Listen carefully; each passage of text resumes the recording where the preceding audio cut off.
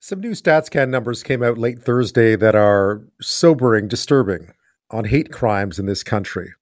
Detailed analysis on the number of hate crimes in 2020 shows them rising by 37% overall in 2020 from 2019, making it the worst year for hate crimes since data collection began in 2009. Crimes targeting race or ethnicity almost doubled in 2020. Here's Don Kelly of the Canadian Press. 2,669 hate crimes were reported to police in the first year of the pandemic, the highest number since the agency started keeping track back in 2009. Hate crimes targeting race or ethnicity rose 80%, with hate crimes targeting East or Southeast Asian people skyrocketing by 301%, and those against Indigenous people soaring 152%. Hate crimes targeting religion declined for a third year in a row, with Jewish and Muslim Canadians still the most common targets. Don Kelly, The Canadian Press.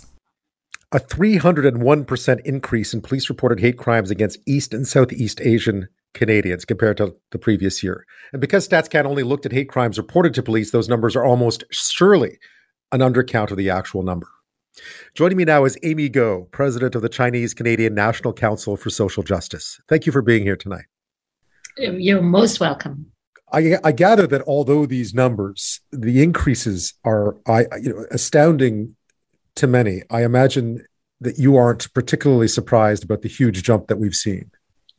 Not really, because of what we've been hearing from across the country, from partner organizations. And actually, two partner organizations have been still collecting data from individuals who have either experienced hate themselves or have witnessed hate. So, in fact, a new report will be coming out soon.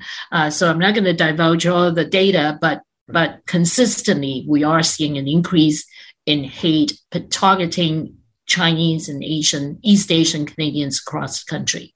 I guess when we looked at some of the numbers, it seems to have started to happen at a specific time, at least according to the StatsCan numbers, that there was a bit of a real spike just a ways into the pandemic. Is that what you're seeing as well?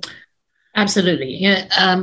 So I have to say that throughout the pandemic, from the beginning, even at the initial sort of like when the pandemic was just named, or called by WHO and all that, we already saw the increase. But I guess there was one area that we noticed is the community response. As the incidents increased, as media started to report on them, and as well as the awareness becoming more and more sort of prominent within the Canadian community, within particularly East Asian communities. I think more, of course, hate incidents are rising, but also more and more community members are willing to come up and report. Right. I think that's another main factor why you are seeing that consistent spike during particular time. But in fact, what we've been hearing is that since day one of the pandemic, people have been targeted.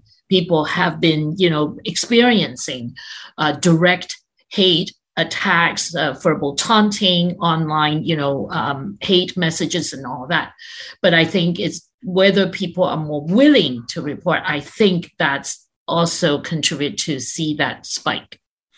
Because again, I get a lot of the media reporting cites one Angus Reid survey from July 2021 that showed that half of Asian Canadians had suffered discrimination over the past year, and that was in July of 2021. What sort of incidents are we seeing? I mean, I think it's important for listeners to understand what it is these incidents look like and who is being targeted. Mm-hmm. So what we've been seeing is from verbal taunting, from, go back to China, you bring the virus, just like my niece working in the hospital as a doctor, treating a patient with COVID, telling her that she's the virus, all the way to physical assault. And we see that, and also a lot of an increase in online hate messages. And the physical assault particularly are targeting the most vulnerable, the women, the seniors, and younger people. To us, that's why it's so cowardice these, racists, these people who harbor such hate, they would target particularly those most vulnerable to express their hate and express their racism. And these assaults actually could also include, the physical contact, right? Could include spitting, all the way, of course, to hitting. My own sister walking down the street to work as a lawyer of a community legal clinic was spat at by a group of young white men on the street of Toronto. Spat at. Good thing they missed her, and my own brother, who is a senior, walking with a cane. Somebody threw something at him. Good thing they missed him. So it's not like, so to me, it's like they think the most vulnerable, right? Women, senior. And they laughed and they ran. And I imagine this is a story when you speak to other people, this is a story that you're hearing consistently. Absolutely.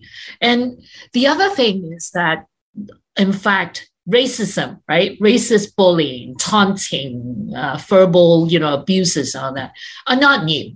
When we talk to community members across the country in the last 2 years, all the way from young children to parents to seniors to adults and to newcomers, as well as Canadians who were born here, it could be third, fourth generation, or professionals who work in healthcare settings. Many, I would say, overwhelming majority had a story to tell about their experience growing up. Being targeted because they're Asian, being targeted because they're Chinese, and the racist bullying and in fact also physical attack happen. And many of them, that's why it's such a triggering event for them during the last 2 years of the pandemic, where such a rise of physical as well as verbal attack really further traumatized their past experiences and their lived experiences of being Chinese or being East Asian in Canada. I'm speaking with Amy Goh, president of the Chinese Canadian National Council for Social Justice, about new Statistics Canada numbers released today that showed a 37% overall increase in hate crimes in 2020 over 2019.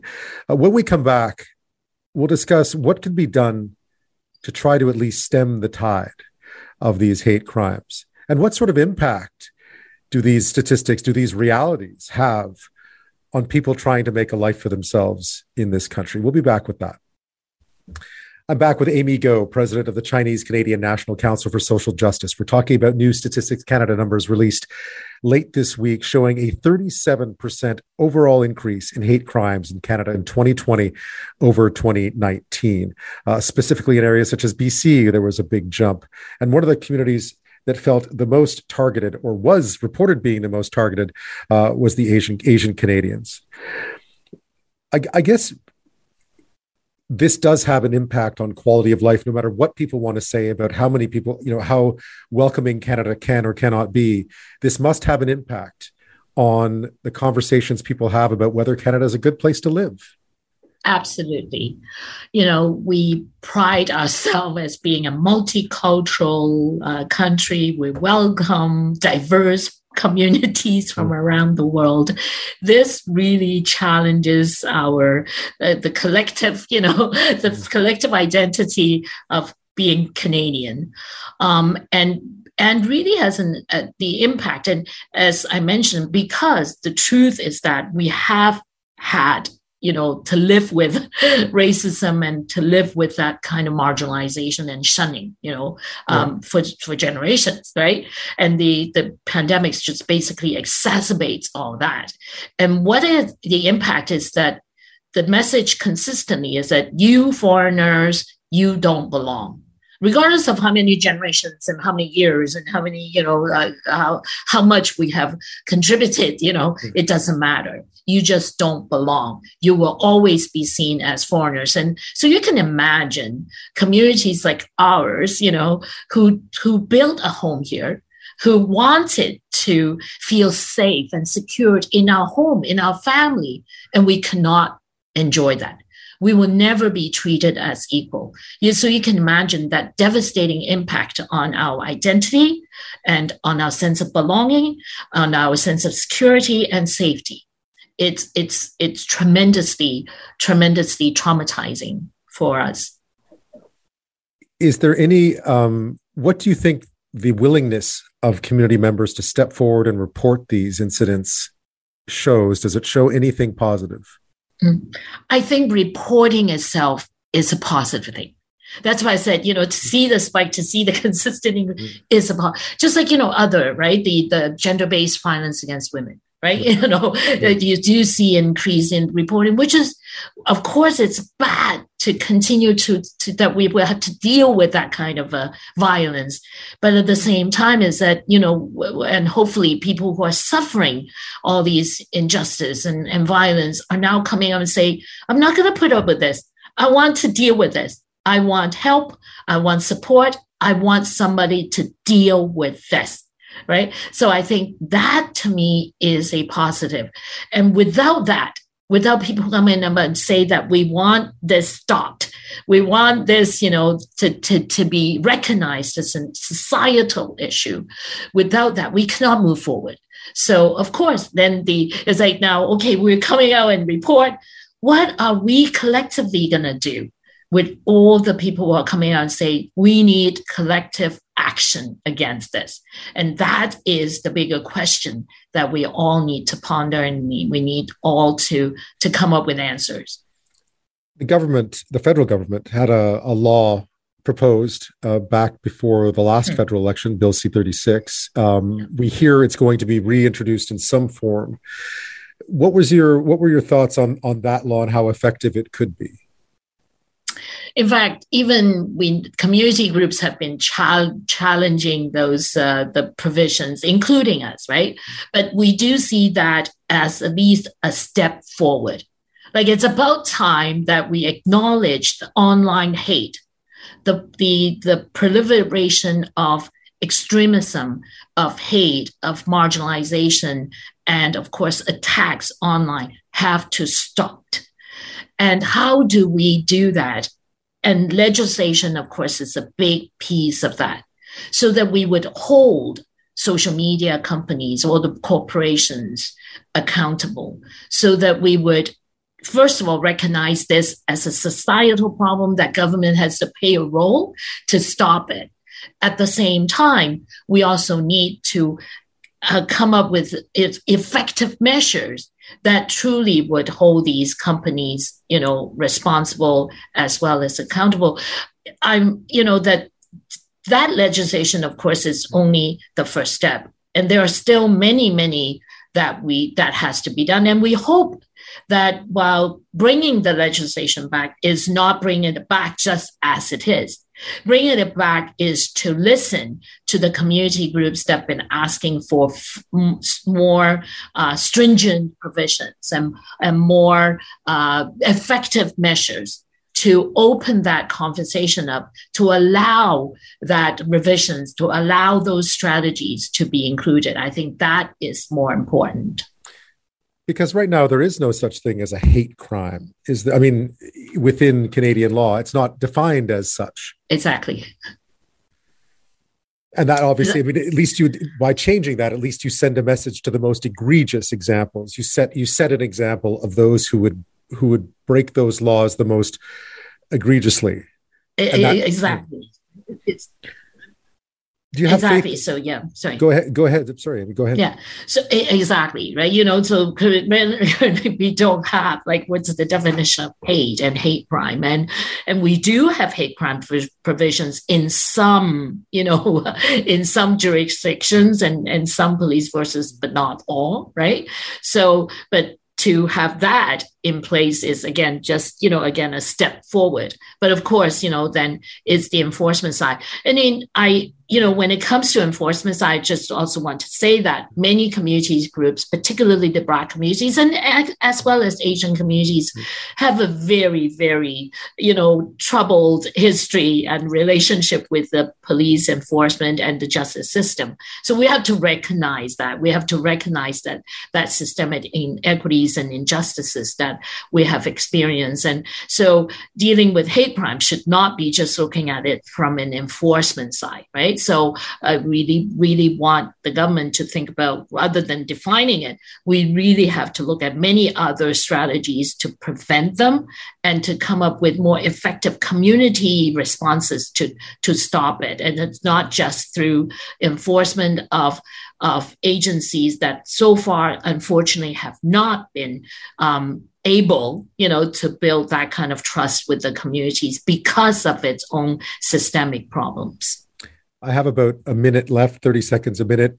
Are you optimistic that by shining a bright light on these issues, that they will in fact get better? Of course, we always need to shine lights on issues, right? But unfortunately, what I'm seeing is like Asian hate is like flavor of the month, right? When there's a spike, and then you hear that, and Good Things Stats came up with this report, and then we get a few media to come in like you. Thank you for shining the light and consistently pushing the government and to have those voices of advocacy, right?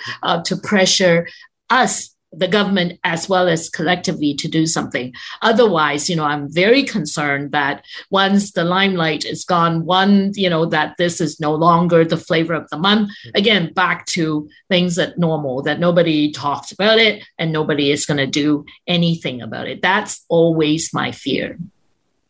Obviously, I hope that's wrong, but if history is any lesson, you're right to be concerned. Amy Goh, thank you so much for your time tonight.